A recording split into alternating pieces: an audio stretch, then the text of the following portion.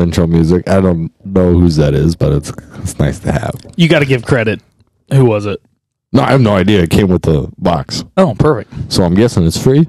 We'll find out if I get sued. Joke's on them. I got no money.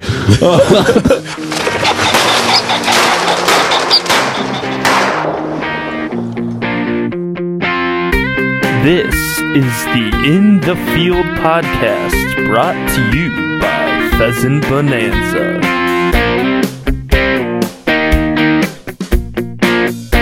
Thanks, everyone, for joining us. We have the one and only, the man who thinks ketchup is spicy, the elk domer, Trent Joseph Licklider. Thank you.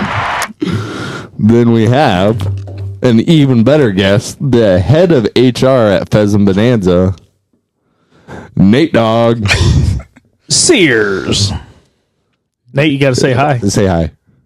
Hello. Put the mic a little closer to your face. There you go. Yep, now you can sit back. There. And then we got our head guide off to the right here. Head guide, the Louis Vuitton cowboy, the head of the Russian mafia with that hat on.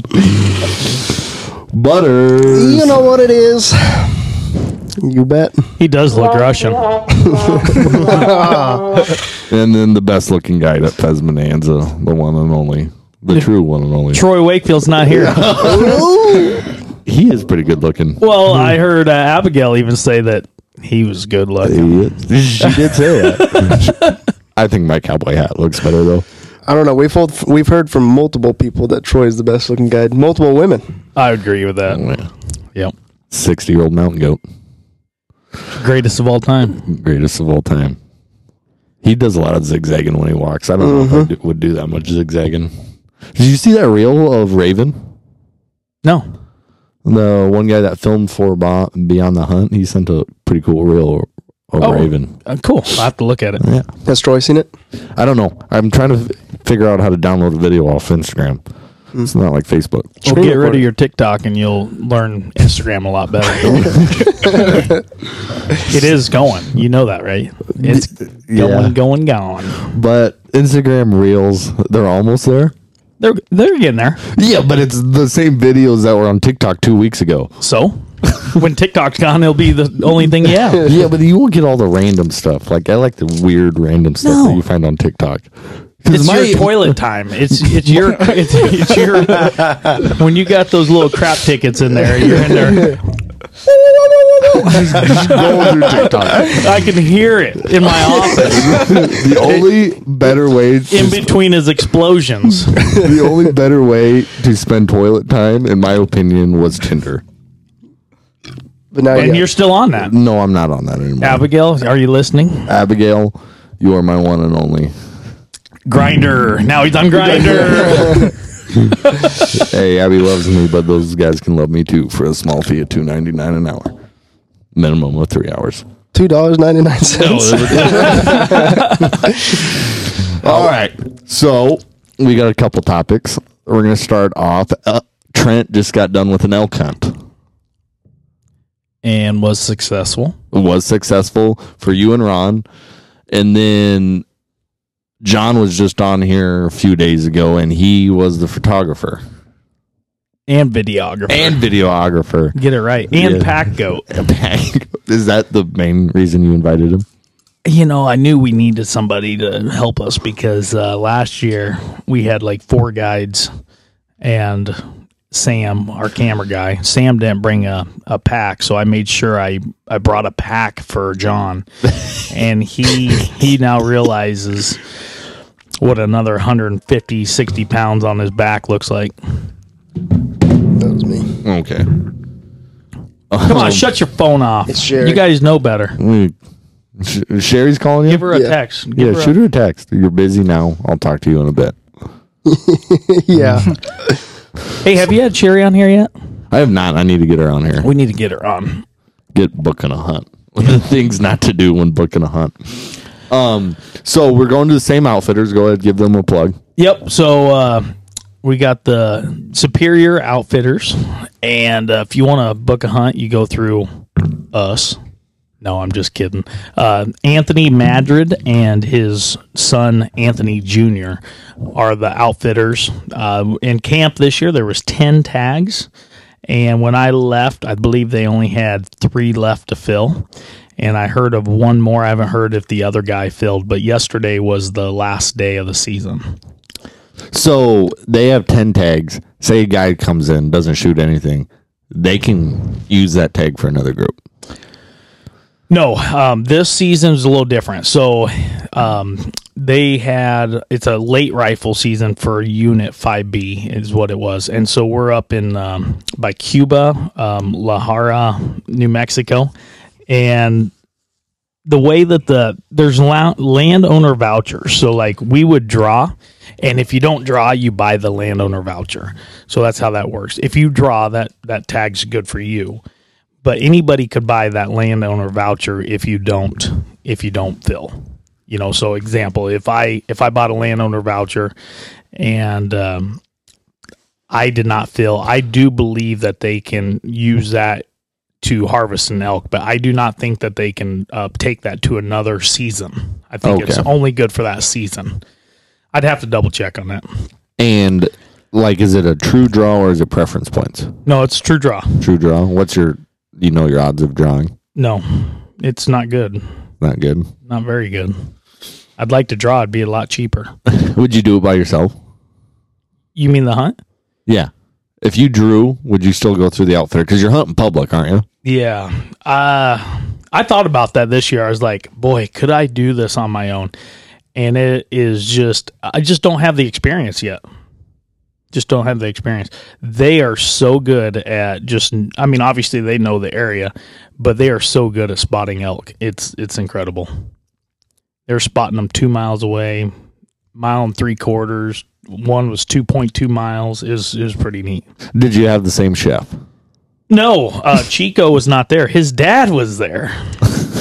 Chico's dad's a lot more professional. So Chico's mom and dad were the cooks there. And one cool thing that we did was we ended up hauling up New York strips from Nebraska and pork chops, Husker chops, and went all the way up to the top of the mountain, and we grilled them on a fire up there. So that was one of our lunches. It was pretty sweet. I didn't think of that. It was awesome. So we landed in camp. When did you leave? Monday? No. We left on Friday morning. Got there Friday midday, and we went and shot 100 yards, and then we backed up to 400, shot that, and knew that we were on. Went back to camp, had dinner. Next morning we went out. So I shot mine on the 18th, which would have been day 2, I believe. Day 2. Day 1, did we see anything? Oh yeah, we saw a lot. Because last year you were done in 48 hours? We were both done on day 1. We were done within the first day of the season. Ron shot his in the morning last year. I shot mine in the afternoon, evening, and then we held back the next day. So this year was a little bit different. Ron didn't shoot his until day 4. Okay, so day 1 we seen a bunch. Day 2, I shoot mine. I shot a 5x6 bull. Yeah, give us a little story. Okay. Come on. All right. So we're up on top of this mountain, and once again, I was not in mountain shape. I think I am every year. How cold is it? It was -3, -4 in the morning. That's not wind chill. That's just real temp. And we go up these. Number one, we're not acclimated to 8,300 feet. Like, I'm not blaming, I'm not using that excuse. It's just the truth. When we used to wrestle in college, we'd go compete in Montana or anywhere at a lot of elevation. We'd always go a couple days before to get acclimated. And so we literally are there the day before. The next morning, -2, -3, we jump out of the truck in a warm truck that's 85 degrees and start hiking up this mountain. And it is a burn on the old lungs, like instant burn. And the first, like John and I talked, the first 15, 20 minutes of that hike was the worst. Just burning those lungs with that cold air. And I was huffing and puffing. I'm not gonna lie. I was, wow. So, anyways, we get to the top. This is day one. We get to the top of the mountain, and we see 3 bulls. And Ron doesn't. I'm letting Ron shoot first again. He's kind of the host of this trip, and he's just, with our relationship, I wanted him to shoot his long shot. He wanted a shot over 850. He preferred 1,000 yards. So we have these bulls at like 855, and if a bigger bull than last year would have presented himself, he would have shot it. So we didn't have anything bigger, and he's actually dry firing on a bull that was, I'd say, a small 5x5.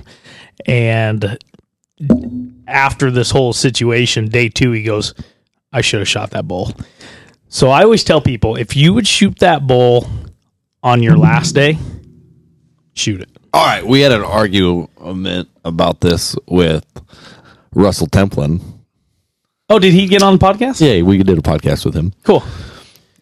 Is it the trigger pull or is it the experience?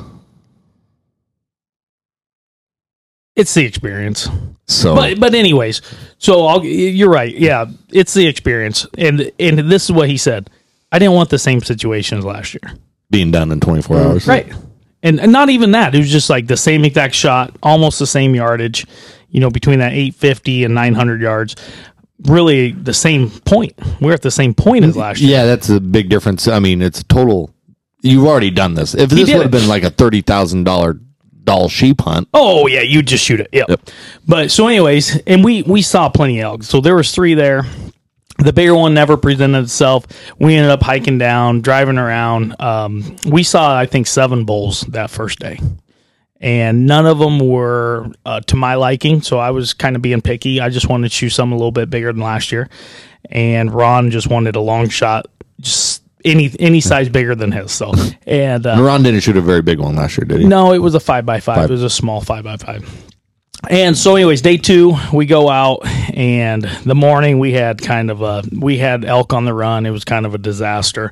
We're coming through this public ground, and there was people out there already. Anyways, long story short, we ended up going up to another mountain or another high point on the same mountain that we were on day 1. And we're out there glassing, and we saw quite a few bulls, but he sees one that's about over a mile and a half. Is like 1.7 miles from where we were glassing, and he thought it was only 100 yards off of the road. And so he's like, let's go, got a bull, let's go, we gotta hurry, it's only 100 yards off the road. He was worried that somebody was gonna drive by and just shoot it, because there's public hunters. I mean, it's public.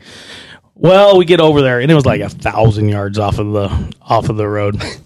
But we go up, down, around. We can't find this bull. And there was actually 2 bulls there.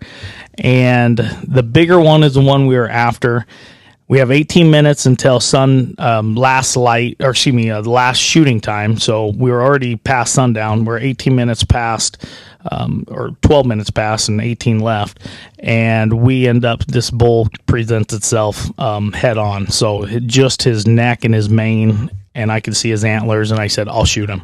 So we set up, and he goes, put one right in his chest. And so I shot him in the chest. He turned broadside, took one, put it right in the heart, and so I'm tagged out. That was awesome. But it was not 100 yards off the road. What time? And I didn't get a good video. John and Ron ended up going back to the truck. They were going to work around and actually do a push for us. We didn't need them, but we didn't get to see the bigger bull. What time did you get done packing out? That day it was like about 6:45, almost 7 that day. Almost 7, you were done packing out. Yep. That's not too bad. But the good thing is, so there's a couple stories here. We had 2 other guides that just got done harvesting their guys' elk, and I'll go back to that. But they're on the road. We meet them. He said, hey, we shot this bull. Can you guys come up? So they grabbed their packs, hauled all the way up the mountain. They took 2 quarters, and then we only had to take the back straps, the loin and the cape and the rack. Oh, that's not bad. No, so it was for 4 guys. Let's see, 4 of us. We took the rest of it. It was super easy. How long does it take for them guides to break down an elk? From start to finish, I'd say 30 minutes. Wow. So do they even They're quick. Do they even gut it? They don't even touch the guts unless you go into the inner loin. But you got all that cavity that they don't even go through the guts. They just cut everything off, and it's just a football kind of sitting there. It's just a football. Yep. It's pretty cool. So going back to that story, the one of the guys that just shot an elk, or his guys shot 2 elk. It was even a super high mountain, and they went up there, and they got all the way up there. They didn't have a knife, and so it was sun was coming down, and it was like late, or it was like midday. They took their pictures. They decided, because it was such a hike, that they're 2 elk, same spot, that they were going to come back the next morning. So they slept in a little bit, came back the next morning, hauled everything down. It took them, I would say, 4 to 5 hours minimum.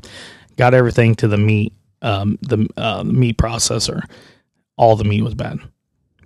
How was it bad that fast? They didn't gut it, and it spoiled. And that meat processor said it just spoiled from the inside out. So I don't know if they gut shot them or what happened, but every bit of that meat stunk. And they said when they opened it up the next day, it got down negative degrees, that the meat just stunk, and it was still warm. Huh. Which I was surprised, because it got cold.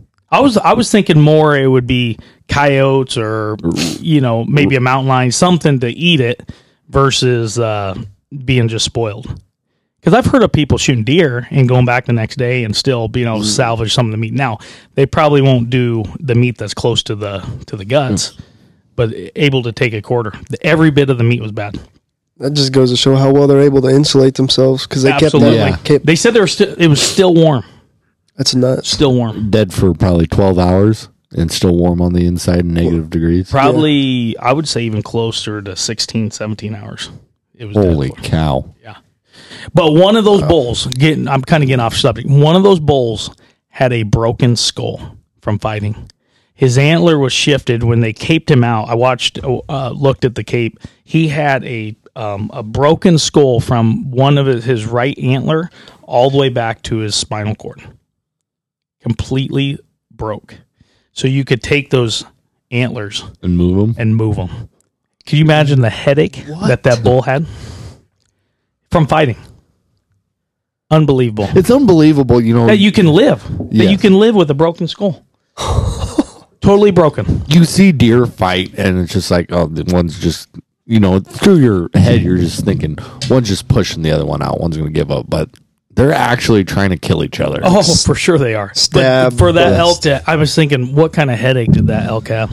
Oh, So anyways, that was neat. Another cool thing about camp, and I'll go back to Ron's story, but we had a 74-year-old in camp, and he shot the day we left that evening, and the guide sent me a picture of his elk. He shot at 500 yards. He was saying that guide walked him to death. Not quite to death, but close. And when he shot that bull, he said he was so emotional, because he said this is his last hunt. He realized going out there that this was tough. I mean, really hard. And he was he was in great shape for a 74-year-old and didn't have any extra weight or anything. But 74 years old in a mountain, that's tough. That's impressive. And I guess he got super emotional, which was so neat. And that guy'd go, "This is why I do this." I thought it was cool. 74 years old. I hope I can do an elk hunt. No kidding. So going back to Ron's, day 4. So then day 3, not much action. We saw a lot, but just didn't have a good opportunity to get set up. Day 4, we were out there and we hike up to the highest point in this whole national forest, and we get up there and we're glassing. And Anthony Jr. is so amazing at glassing. He goes, right here, 2 240 yards. So line of sight. It ended up only being a 220-yard shot because we were down, I think, like 30-some degrees straight down. And this bull was right behind this dead branch, and Ron was willing to take the shot. It was a 5x6, but it wasn't the shot he wanted. It was just day 4, and we knew a winter storm was coming in Nebraska, and so we wanted to get home. He took the shot. Great shot. Pretty cool story. I went down the backside of the mountain and went back to the truck and drove around. It was like 9 miles back around to the bottom. They went straight down the mountain. And when I mean straight down, it was straight down. They were on their butts dragging to get down this mountain. And John would even tell you, he goes, that was scary going down that mountain. And they get down there and they start quartering out this caping and quartering out the elk. So I went down, and then I had to come hike back up the mountain, which was another awesome workout. And I met them. I actually snuck up on them. It was kind of fun. They were so loud going through the trees. And I made a screech like, and Junior, he's part Indian. He goes, I about drew on you. He goes, I thought there was a cat behind us. but it was funny because Ron didn't even hear me, and I go, a couple times. Ron just blowing through the brush, but you could tell, like, Anthony, he's so aware of his surroundings. And John heard me too. He's like, I almost drew on you. He goes, I thought there was a cat on us. And there's cats everywhere. We saw tracks. If we would have found a really fresh track, the problem is this year there was no snow. I say no snow. There was not any fresh snow. It was just mountain snow. So it's been worked over quite a bit. And if they find a fresh track, you can get the mountain lion tag and call an outfit, and they'll put their dogs on it right away if you find a hot track. That'd be pretty cool. So we were looking the whole time, and he even said there was one track that was he thought was 24 hours. If it would have been 12 to 13 hours, then he would have called the outfitter, and somebody would have had to pay for the mountain lion, because we're not going to let an opportunity like that. John would have done it. John wanted to shoot a cat. Why wouldn't you? Yeah. And last year, one of the elk that was shot in this late season, they shot the elk, and then the 2 cats were up on the ridge going towards the elk after they shot, and they ended up shooting one of the cats. They didn't find it, but they shot it. So they actually watched these cats go along the ridge, and they shot it going towards their elk. That's nuts. There's cats everywhere. This is crazy country out there. In the mountains, I was showing my kids last night, when I took that road back, there was a few weird sounds, and I was going through all these really high rocks, and there's rocks on both sides, and it's exactly what you would imagine mountain lions living in, like these dens. And so I put my 357 a little closer. I put it in my bino holder, because by yourself, you're just like, yeah, I don't have anybody watching my back. So I had my 357 right on my chest, and just a little bit closer than when I was with the buddy system with the other 3 guys. 357. All right. Hand cannon. You've done this 2 years now. Yeah. What are we rocking for boots? Kenetrack. Would you do it with anything else? No, not at this point. So what I realized is I love, like, Linda got us on some Hokas, and I love them for this upland stuff because we're just not needing the ankle support. I would like to get Hokas that have just a little bit more ankle support, but I like working my ankles a little bit. Out there's so many rocks, and you're tumbling and sliding. I was super happy with my Kenetracks. I do wish I would have got insulated. I put some toe warmers in, and I had wool socks, and my toes froze. So I do need to think about getting some insulated for that late season December hunt. I don't want insulated for upland hunting just because of sweating. But I'll tell you, Sully, one of my GSPs on my guide string, I haven't told any of you guys this, but the last hunt I guided, she come barreling in on a retrieve behind me and hit me as fast and as hard as she possibly could in my left shin. And I have enormous bruises. I actually thought I broke my shin. And it's not easy to break your shin. I didn't go in or anything, but I was like, I cannot believe how hard she hit me. She hit me so hard. I was so mad. But I didn't even go to the ground, but she hit me so hard it took my left leg right out from under me. And I was able to stay up, but it is just lumped and black and blue, and those Kenetracks helped. It's just like it fit right around it, and I think I would have been struggling a little bit without those high support boots. So I like the mountain boots. She hit you with her head? She hit me with her head. Oh my God. I don't know how she didn't get knocked out. I don't know if you can see it. Yeah, you can see the lump. Oh yeah. See the lump there?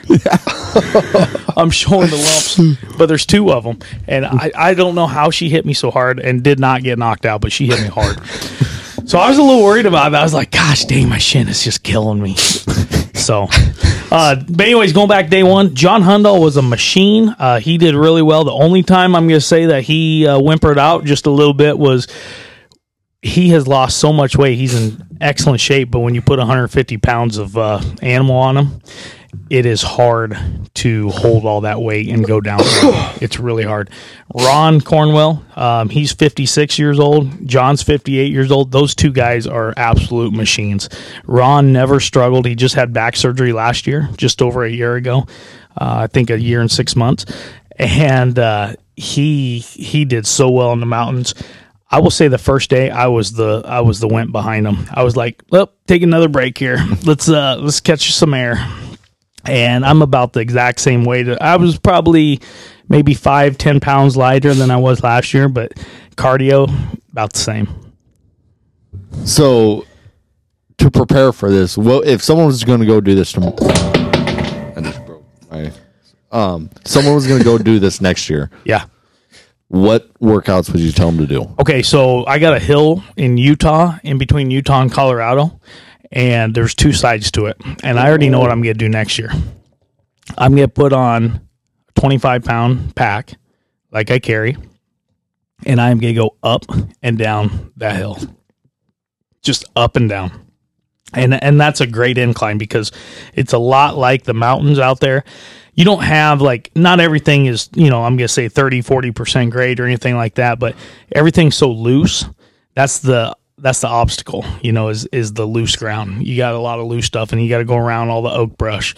But I would go up and down with your pack and your hunting boots to get ready. Treadmill, screw that. That does not work. You can put it up at whatever, 20-some% grade. It'll help, but it's not going to do the trick because you got to be out in that cold air as well and just get ready for it. Would you get a Stairmaster? I actually like Stairmasters. I used to use them for wrestling. They're good. Yeah, I think that'd be great. If I had a gym, I'd use it.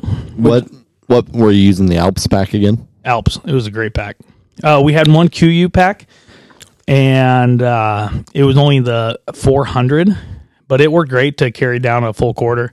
The Alps I love it. It's just it's a great pack for what we do. They use a lot of QU stuff out there. Mountain guys. What were you rocking for camo? Sitka. And wearing Orvis? I had an Orvis. I bloodied up an Orvis vest. Crazy with my elk. Yeah, I'll show you guys a picture. Had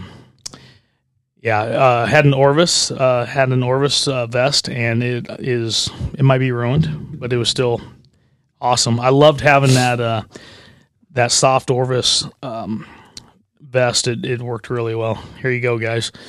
Look at it. Destroyed.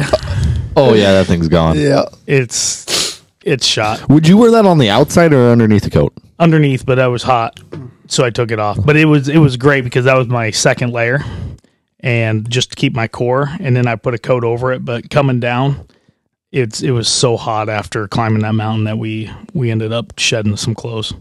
So looking at it now, I probably should have taken the Orvis vest off and just got the blood on the Sitka. Is there anything you wish you would have brought? No, not at all. I had everything. We had stakes up on the mountains.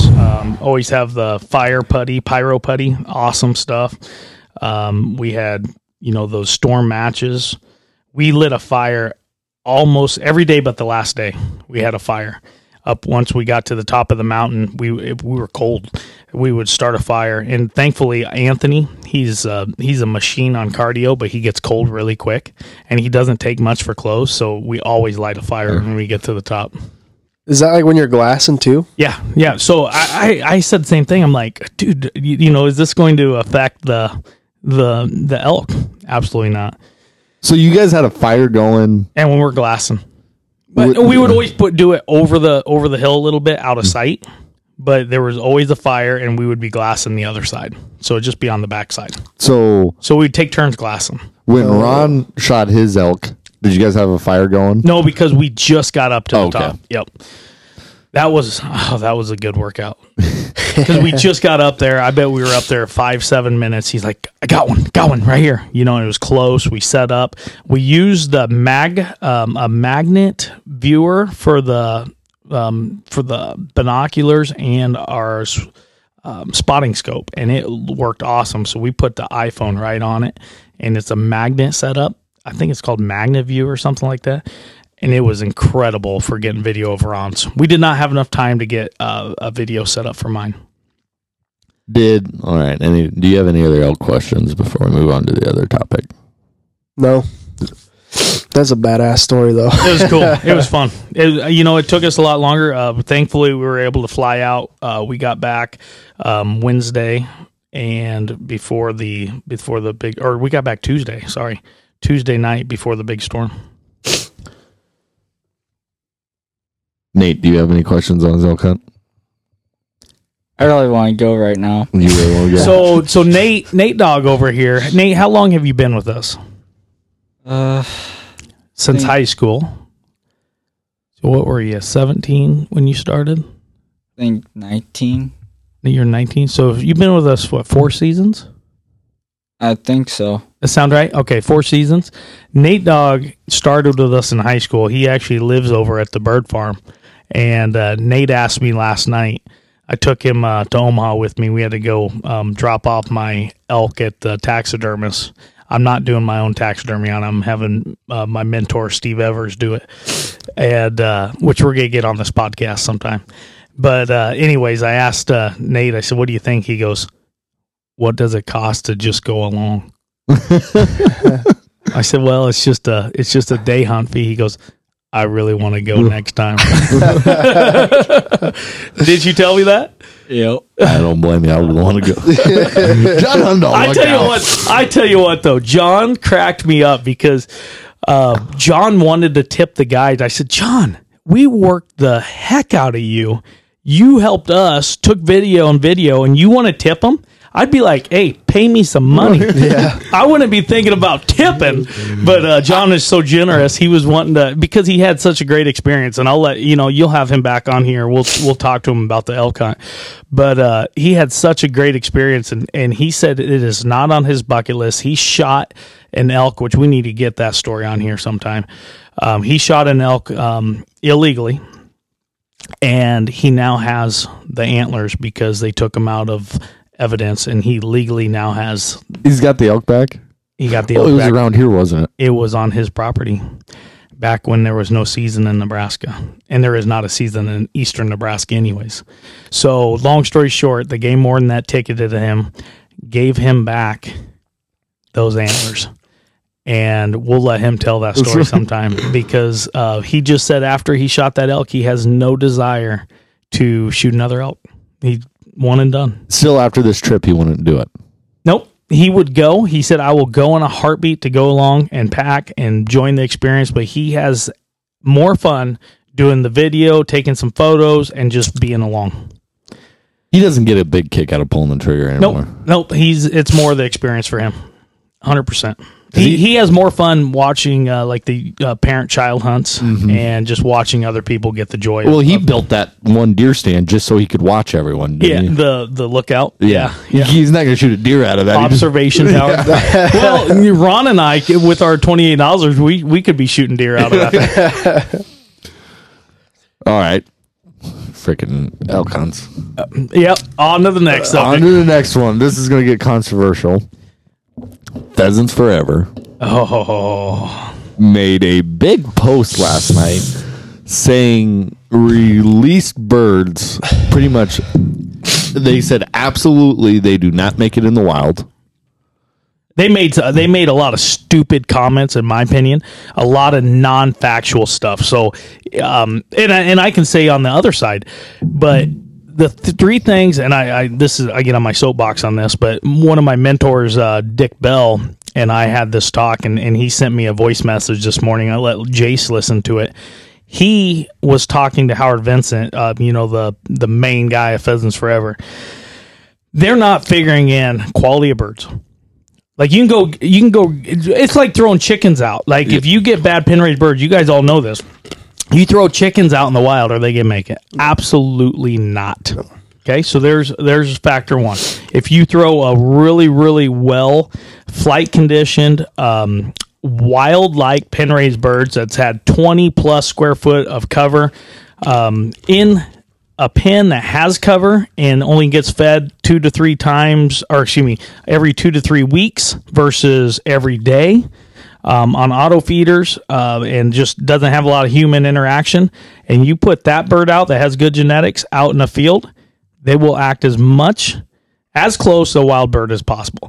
Not their biggest weakness is, in my opinion, the overhead protection, but they will run, they will hide, and they will fly as close to a wild bird as I've ever seen. Like when we have hunters and we get into wild birds, we say they think they're all wild birds. It's late season. Those ones that have been pen raised that were released early and they're boiling out of a field when we go down in New Mexico or Texas and they're boiling out the end of the field. Oh my gosh, those are wild birds. They're wild because in Nebraska and South Dakota, once it's released, it's considered wild. And then the other thing is habitat and predator control. So there's three factors: your quality of birds, your predator control, and your habitat, which is also your food. Those three factors. And as Dick Bell said, if they only move 2 miles a year, it's going to take 1,800 years for them to get from Minnesota to Montana. 16 to 1,800 years. And that's if you have perfect habitat every 2 miles. Or, vice versa. If you go from South Dakota or North Dakota, South Dakota to Montana or even to Nebraska, you're talking 30, 40, 50, hundreds of years before they make it to certain areas. And that's if they can make it every 2 miles or make it 2 miles every 2 years. Or excuse me, 2 miles every year. Every year, sorry. Yeah. So anyways, Pheasants Forever. They lost a lot of support from me. I mean, I'm frustrated with them even posting that. I understand they don't want to spend their money, but to get on their soapbox and say it does not work, absolutely do not support it. Well, how you get upland hunters in these states that need upland hunters for tourism? South Dakota, give me a guess. This is just a guess. Everyone that's listening, these are not true facts. What percentage of birds in South Dakota are wild? The percentage of birds that are harvested, and this is my guess, 80% that are harvested are not wild because of all your preserves. And guys, viewers or listeners, we sell a ton of birds to South Dakota. Like we're doing deliveries October through December to South Dakota, and these are going to all these clubs, and they act like wild birds because they put them out early. It's about the habitat and putting birds out early, not putting them to sleep and having quality birds. We release birds here all the time at Pheasant Bonanza. Now, there's a reason. Shh. That's a secret. They don't leave. We do periodic releases, but with great habitat, they stay on property. Yep. I was telling Jace this morning, but this summer in Utah, right along the tree road by your house, I saw a full clutch of all black chicks. Yep. So tell me, they're not making it. They're not making it. Well, you guys saw the videos I sent of the late hatch down on the bottoms with all those chicks. I mean, 100% those are birds that have been pen reared, and they're reproducing. You do have to have good predator control and good habitat. They're not going to make it without that. You can't put them out in a bean stubble and expect them to make it. But if you put them in habitat is key. But you can, pen raised birds do work. Dick Bell, I'm going to throw his name here. we did a project up by Omaha, by Fort Calhoun, in between Fort Calhoun and Omaha. And he has been on the board of Pheasants Forever. He's been a huge supporter. He will argue this point. It does work. We have birds year after year up on that property, and it was only 100+ acres of habitat. So you got me all boiled up last night. When you said because I got tagged in it, and then I got boiled, and I sent it to you guys. What percentage of the birds that are released do you think make it to the next year? It's a low percentage. Okay, I'm not gonna say that it's when we're hunting it. When we're hunting the way we hunt, it is, I think, less than 20%. Less than 20? Yep. But that is far more birds that are being put out there. Yep. Than. Hey, I'll say this right now. There are more people harvesting birds on the bottoms in Burke County than they ever have in the last 20 years. And people are posting about it. They're having fun with it. And why? Why is this happening? Because birds are coming off our property into other properties. There's everywhere Pheasant Bonanza has CRP, there is someone within a quarter of a mile that has CRP next to us. Or WRP. Yeah. Yep. Habitat. I mean, it's all about habitat, and they're reaping the benefits, and that's what we want. I mean, that's impressive.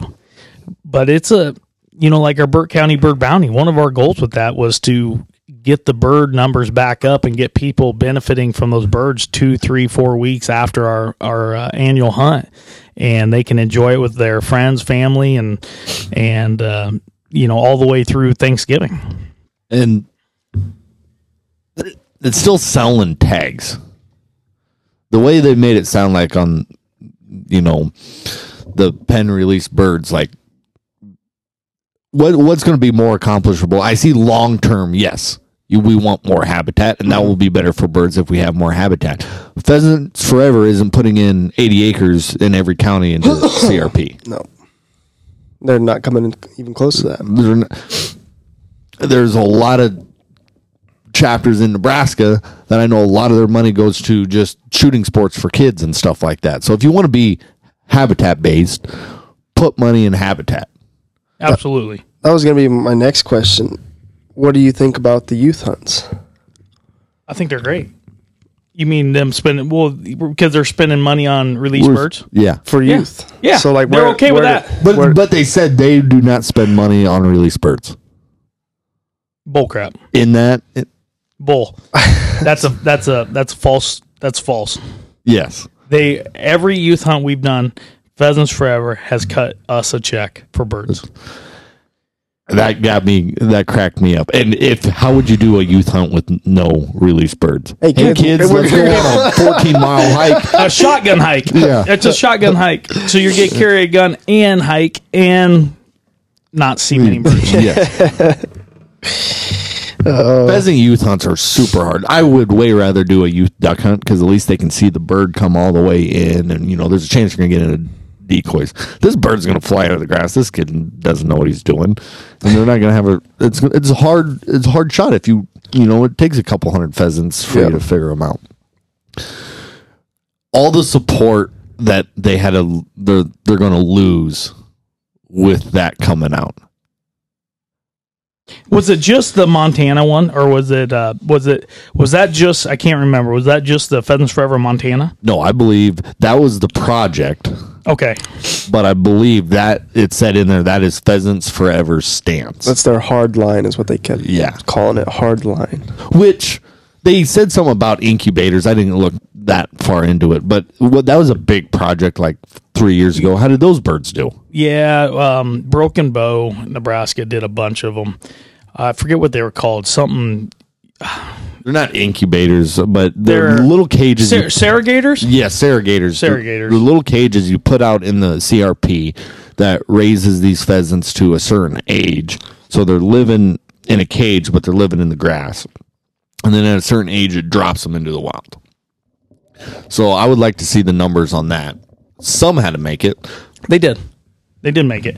It was just a lot of work you had to have a propane bottle out there. There was a lot of things for your heat, your food, but they were trying to get them to be in their surroundings earlier than when they're in a pen. But back to your point, you put them in a good pen with habitat and food that they would see in the wild in the pen with them. Well, it's also They're important. going to learn. It's also important that they don't get wet too early. Absolutely. I've always said a drier year, in my opinion, is easier to raise birds than a wet year. It's just wet and upland birds don't do well. You got to have some water. You got to have some moisture. But I would say with this drought here, we had a better hatch than we've had in a long time. We did. Yep. Especially because a lot of our ground is flat ground on the bottoms as well. And those hatches always do better when it's a drier year. Now, this was probably in September we did a release, and then we were shooting birds, a couple weeks after on the bottoms, and we were cutting into birds that we knew had been out there for a while, full of grasshoppers. Mm-hmm. They knew how to survive off bugs. That's something that, you don't put a couple thousand grasshoppers in a pen with them. They learn how to be wild quick. You go down to some of the ground that we manage down on the bottoms, and you hear wild coveys of quail whistling all summer long. I mean, I would argue that quail are harder to manage for than pheasants are. By far. Quail, even wild quail, are stupid. Mm-hmm. I would say we are right on the line for quail. We're going to have some good years where we'll see some, and then we're going to go through a few years where we're not. I grew up in Pender, 30 minutes north of here. Never seen a covey of quail till I moved to Lincoln and went to college. Yeah. But then after I seen them, I came up here. I kind of knew what I was looking for, listening for, and then I started seeing them, all the way up to Macy. Mm-hmm. No, I said a picture. I had a picture. I think it was on my Instagram a couple of years ago when we had Huns, and there were some wild coveys. I guess we'd call them covey. What is a group of Huns? Oh, they got to be a covey. They're covey. But anyways, not a clutch. So anyways, I tore it open, the crop, and there was every bug, but a lot of grasshoppers, like you're saying. But every bug you could think of was in this crop of this Hun. So, I mean, they were just destroying the bugs for their protein. And it was pretty cool seeing them, but they flew really good. And they were released from us. Now, when you're releasing birds in Florida, no, they're not going to make it. I would say Ohio, that's going to be tough. That's on the edge of bird or the bird's population or I don't know, area. Pheasants do really good in certain areas. Got to be a certain amount of cold, a certain amount of hot. It can't be too far of either. Yeah, and they gotta have the cover. What I notice, if it's not the Midwest, like even down in Texas or some of these other areas, they like that taller habitat. And if you have prairie grass or a brome grass, and that's your tallest cover, and it falls over in the winter, or it doesn't have much for cover, they don't do well. No, it doesn't protect them. They like the weediest, nastiest stuff you've ever seen. I mean, that's where our late season birds, I'm looking at it right now in Nebraska, top of the hill, sunflowers, all the legumes, all the weeds, kochia, pigweed. the fire coat. I mean, just all that. Drilled in milo. Well, there's no rows, it's drilled in, so it's thick. tight. Yeah. But they love it. They can get away without being worried about, I would say, the biggest problem with pheasants have sky predators. Sky hawks. There's a reason they always want to be in thickets. I mean, I have a 3-acre patch right outside the farm that always holds probably 30 to 40 pheasants. Yep. Nastiest cattails you've ever seen. Oh, yeah. And then in the winter, it's even better when it freezes. Yes, just nasty cattails in the thickest. It's like when we plant that first year CRP and all you get is weeds. Just freaking nasty. I hate walking through it. But the birds love it. Birds just come boiling out of it. And there's across the road, there was, we haven't had it for a few years, but there was 120 acres of CRP. You would find most of the birds in that little 3-acre section versus what you could walk all that grass and find. Yep. Groomed grass isn't what they like. No. They love structure. Yep. What do you think, Nate? What do you think of habitat? I think it's pretty cool. It's pretty important, pretty necessary. But I know sometimes it gets pretty nasty, like what Jay said. Walking through that thick stuff. Yeah. What'd you shoot the other day? You told me you shot. Shot. Forgot what I shot, but I think it was rooster, What color? black. A black rooster. He shot a black rooster the other day. Are you putting it on the wall? Oh, Obviously not. 'Cause you see the tail feather right here. he has a tail feather right here. actually here. I don't want to fix that tail feather. You just keep wearing that. Trent's an amazing taxidermist. He can fix it. Yeah, right. We're gonna put that feather in your hat, and that's where it's staying, buddy. Actually, it ain't the one I shot. Well, when I got to the house over at my place, I seen this. I thought it looked like a weird looking trash bag that was outside, and I was like, "What is that?" And I looked over and I looked at my buddy, and I told him, "Hey, I don't know what the heck this is. That's by my from my place." So he was like, "Well, what is it? Is it a trash can?" I told him, "Here, I'll just get out of the truck. You stay in." So I shut the truck door. Who And are you talking to? Who was your buddy? Who's your buddy?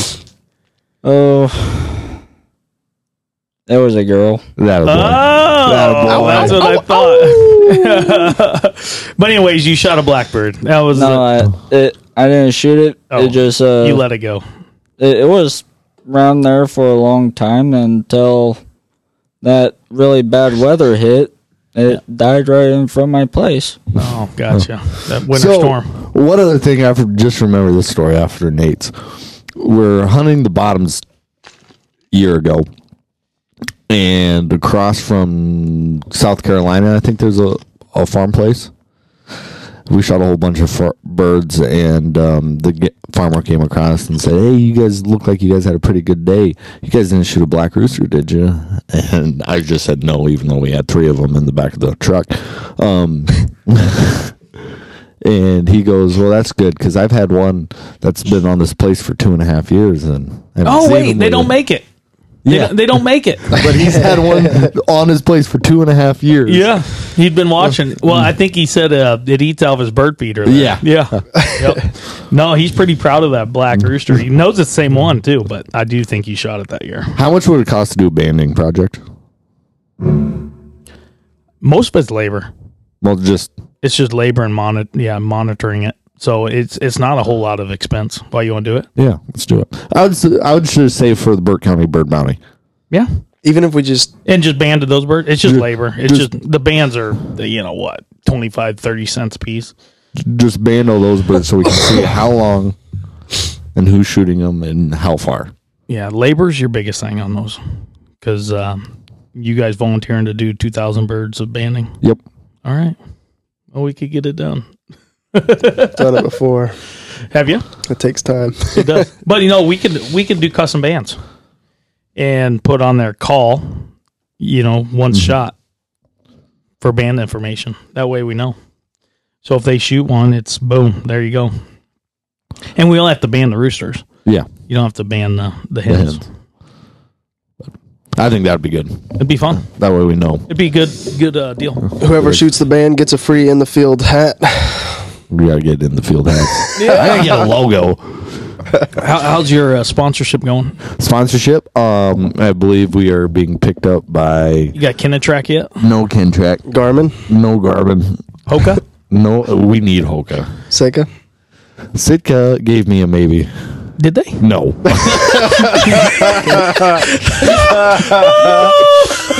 All right, cue you. We're not a mountain goat company. Oh, that's true. That's true. I was thinking you could work on Reed, get with us, even though they have their own podcast. Give us an Orvis. Orvis. Yeah. Yeah. Orvis Indoors podcast. Orvis and Orvis those. indoors. What about Stormy Daniels? Yeah, we can get Stormy. What a jackwagon. Did you ask him to get on your... What a jackwagon. I know that guy's normal.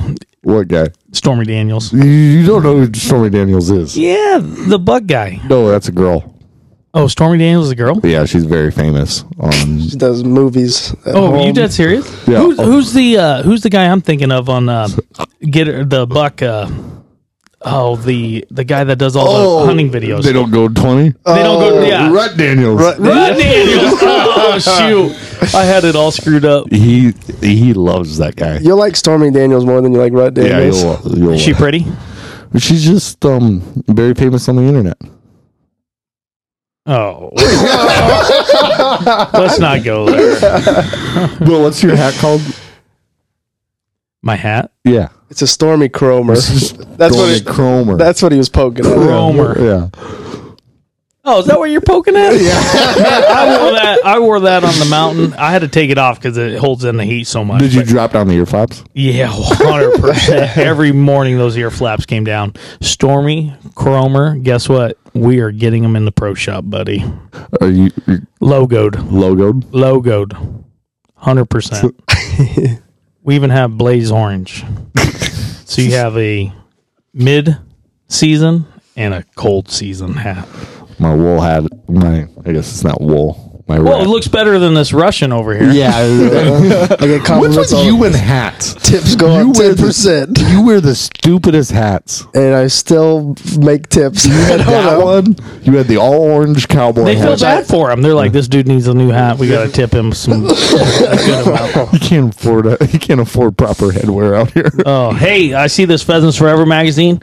It is going in the burn barrel. So, are you still on the Pheasants Forever? Yeah, you guys are. Yeah, you guys do well. You guys, president, vice president, I'm not and president. youth chair. I'm leaving the youth chair. You're the youth chair. I'm leaving. Youth chair. Then do a camo. Then you're gonna be the camo youth chair. Why can't I be the dog guy for camo? You can't. You are. I know. You are. That's a given. You're already rehoming dogs. And then I'll be the gun transfer for camo. Yeah, But youth chair, co-chair right here, Jason Austin. I'm not. Yeah, Austin's president. He is. Jace is leaving the youth chair. I don't mind kids. You just don't like him. I hate parents. What? I hate parents. Calling everyone for that youth hunt. How much does it cost? When is it? Like it's free. Here's the date. Saturday. Well, maybe. Well, I'd like to know yes or no so we can order stuff for all the kids. Well, I'll let you know. No, yeah, no one unless you know. And then 3 show up that I didn't have on the list, and 8 don't show up. And Good organization. Try running a youth. Try running a youth wrestling club. Yeah. One guy hung up on me. Oh, that was nice of him. I'm like, I'm offering your kid a free hunt. It's not like I'm a telemarketer. You sound like telemarketer. I do. But Hi, my name's Jay Sorensen. I was just wanting to know if I can have your kid on Saturday the 11th for a youth hunt. Hey, so what's coming up on these podcasts? 'Cause you're back in the because Ron Cornwell threw you under the It was- bus. He's like, what? It's been 6 months since he's had a podcast. yeah, it's been It's been it's his busy. vacation. Jace has been All right, so- with his toes in the sand ever since this last podcast. Jace is These not- guys think that they're so busy. Even Austin over here stopping all the gun raffles. It's like, come on, I'm so busy. Yikes. Oh, the days are done at 5:30. It's dark. You guys are going home. Oh, it's so tough. But then during the season or off season, it's light till 9 o'clock, and these guys are working later. But then they think that during the season, so much more work. All right, It's just the customer all right, interaction. while we're on this, it is the customer interaction. Eventually, you just get done talking. Yeah. People. Well, you got to have your A game. Me and my buddy Brett have had this. We need to get him on here, a local farmer. We have this argument. He puts in a lot of hours. We all put in a lot of hours. He thinks his hours are equal to ours. I said, you have no flipping idea. You have to have a game face. Even when you have your down, you can go vent and go in your tractor and do whatever you want to do. We have to have our game face on the whole time, nonstop. And Even when we have our bad days, we still have to have our game face on. and he's always on his own time. And we're on their time. We're always on their time. So when a hunt doesn't start till 10:30, when it's supposed to start at 9, it runs into our afternoon hunt. He can do what he wants. He can take an hour for lunch. We are turning and burning and back in it. And the dogs are turning and burning. Dogs live by. Yeah, if you feel even bad for the dogs on those hunts. My New Year's resolution is I want one of these out every week. So You will have one out I every week? will have one out every week. Okay. Speaking of that, Committed. so that means you guys got to sit down with me. Okay. Speaking of that, what? So what do we got? 9 more days? Oh, we're going to have a Mountain Dew. We have went I bought one for Nate yesterday, and I looked at that thing. I go, if this was in a can or if it was frozen, it would be so good. But I don't like bottled Mountain Dew. I know you like it. I love the I do bottled not like Mountain bottled Mountain Dew. I like fountain, can. Those are my two options. I think the bottle tastes the best. See, I don't like the taste of the bottle. But anyways, we are going to have a Mountain Dew at 12:01 on New Year's Eve or New Year's Day. Did you think I was going to go this long? Being honest. No, I didn't know, because when you quit drinking Mountain Dew and you brought literally a box full of fruit roll-ups, I'm like, what in the world? This guy gives up Mountain Dew and does 10 fruit by the foot roll-ups. And with the extra big ones. I was like, just drink your Mountain Dew, dude. He still has it on his window, $250 if he drinks the Mountain Dew, pointing down to a Mountain Dew can or bottle. The fruit roll-ups helped a little bit, but then he gets on tiring eating 10 yards of fruit rolls. So anyways, I'm impressed you last that long. Did you think you would make it? Yeah, I knew I'd make it. There was one time that I was pretty stressed out earlier this year during all the bird runs and stuff like that. And my wife goes, will you just please pay him and just have a Mountain Dew? I said, no. I have a lot of will. And I don't like to... I don't have to win, but I hate losing. I did it out of spite, too. I didn't care about the money. Even if you drank, I was going to do it just to... But it wasn't even Mountain Dew. I just want everyone to know we haven't done soda. We haven't had a soda in a year. Almost a year. And that made it really, really hard for me to drink. Social drinking. Well, it made you drink less. I mean... Because you don't like diet. No. I told you, you're only... I can have diet drinks when I'm drinking, but Diet Coke ruins bourbon, in my opinion. It's all that NutraSweet. Yeah, just nasty. I don't like beer. Granted, I don't drink that much anyway, but so all in the summer, I would drink Captain Lemonades on the golf course. Yeah, and that's fine. And this winter, I would drink White Russians. Those would catch up way too quick versus having a bourbon Coke. And, when I'm with clients most nights, it would be just drinking a Coke and act like I put bourbon in it. Yeah. So you didn't have, but you couldn't do it. I didn't have an excuse. Because I wasn't going to drink a whole thing of Diet Coke. So yeah, I'm ready. I'm ready for a nice cold Mountain Dew. And the only other soda so Mountain Dew is obviously one I like. Cherry Cola or Cherry Pepsi, Cherry Coke. I like cherry. What did you replace the Mountain Dew with?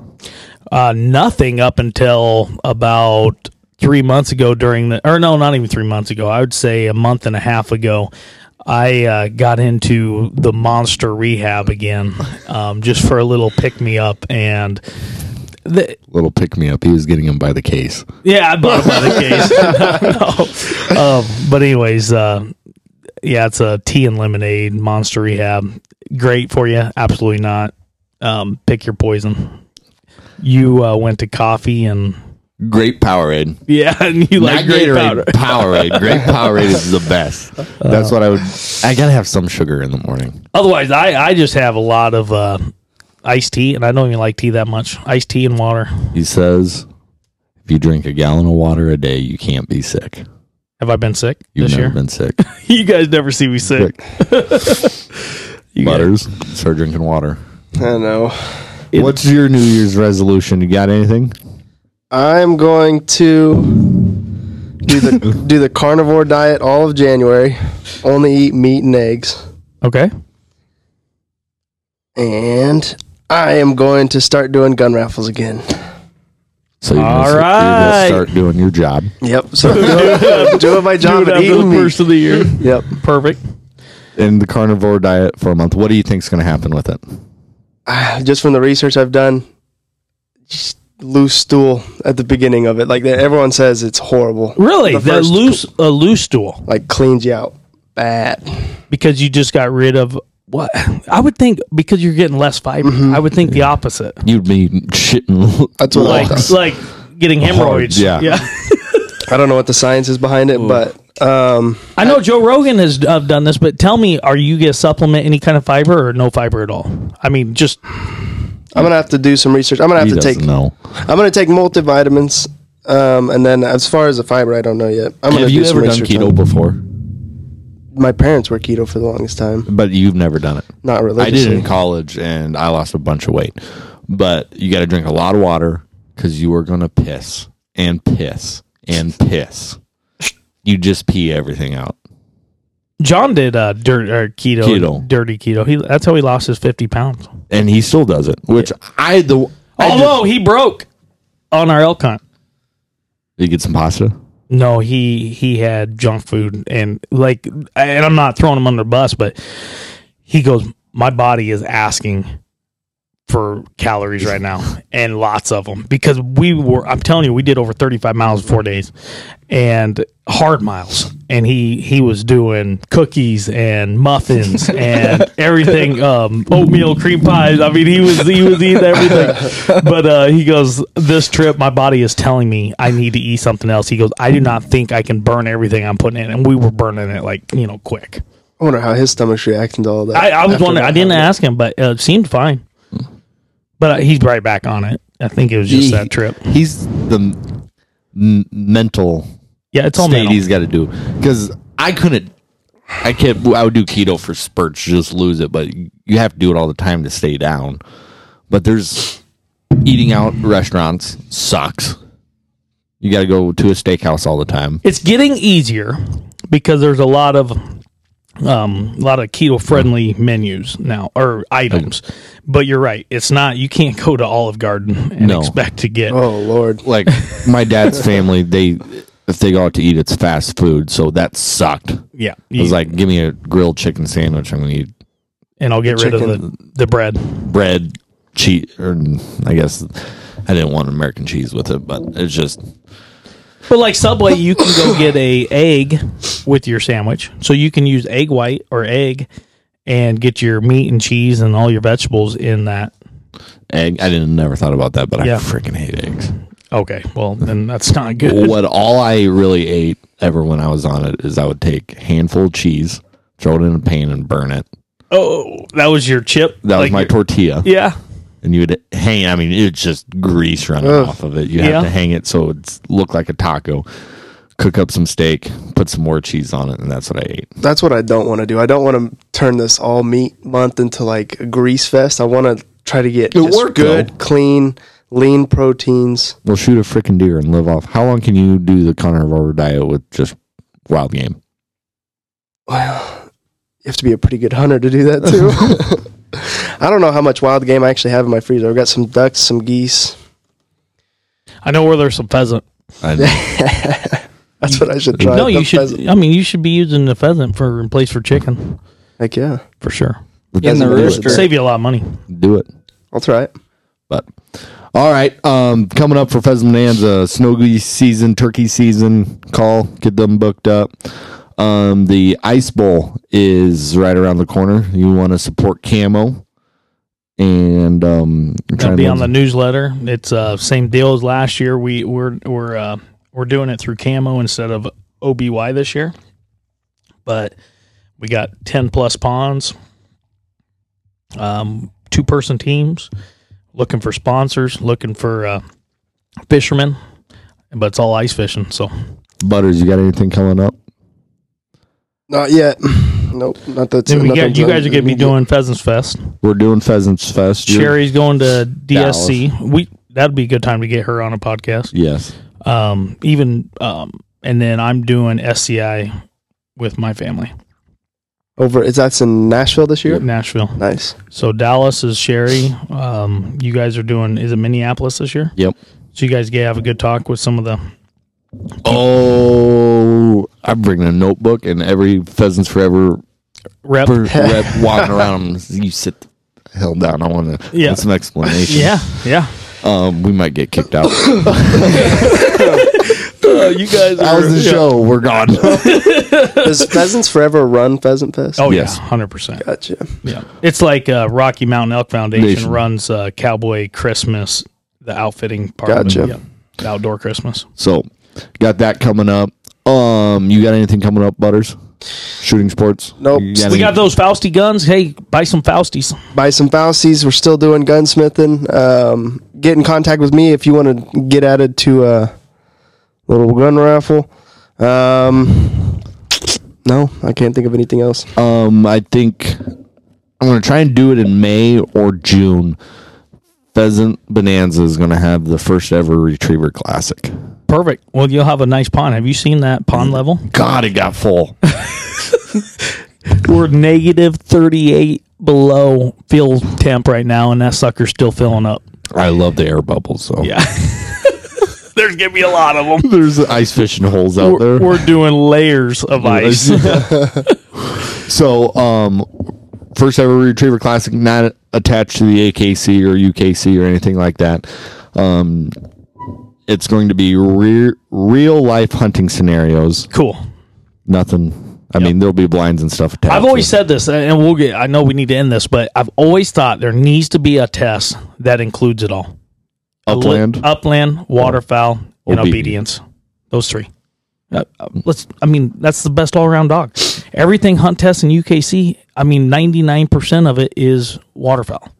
And 90% of master hunters, I really don't want to take duck hunting right away. Oh man, yeah. And even on the GS or on the pointer side, the master hunters that come out and guide, it's like they have to tap them to release it. A hunt out here when we shoot 50 birds would take 3-4 hours longer if you had to tap a bird every time that tap them. I guarantee on some of them 80-yard retrieves, they're not finding. No, that bird's gone. Yep. As soon as it hits the ground, it's running. So be ready for that.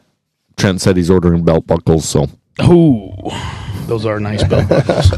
Thanks for listening. This will be out after Christmas, but I hope you had a Merry Christmas and a good New Year. Thank you. This is the In the Field podcast, brought to you by Pheasant Bonanza.